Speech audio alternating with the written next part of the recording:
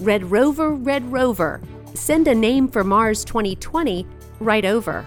This is Innovation Now, bringing you stories behind the ideas that shape our future.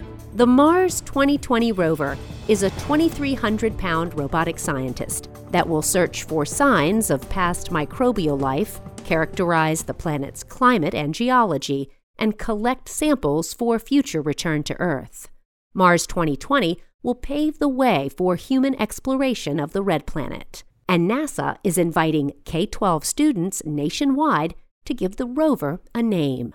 Before November 1st, interested students should submit a short essay explaining why their proposed name should be chosen.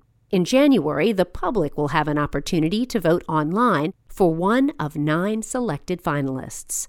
NASA plans to announce the winning name on February 18th, 2020, exactly 1 year before the rover will land on the surface of Mars. The student who submits the winning name will be invited to see the spacecraft launch in July from Cape Canaveral Air Force Station in Florida.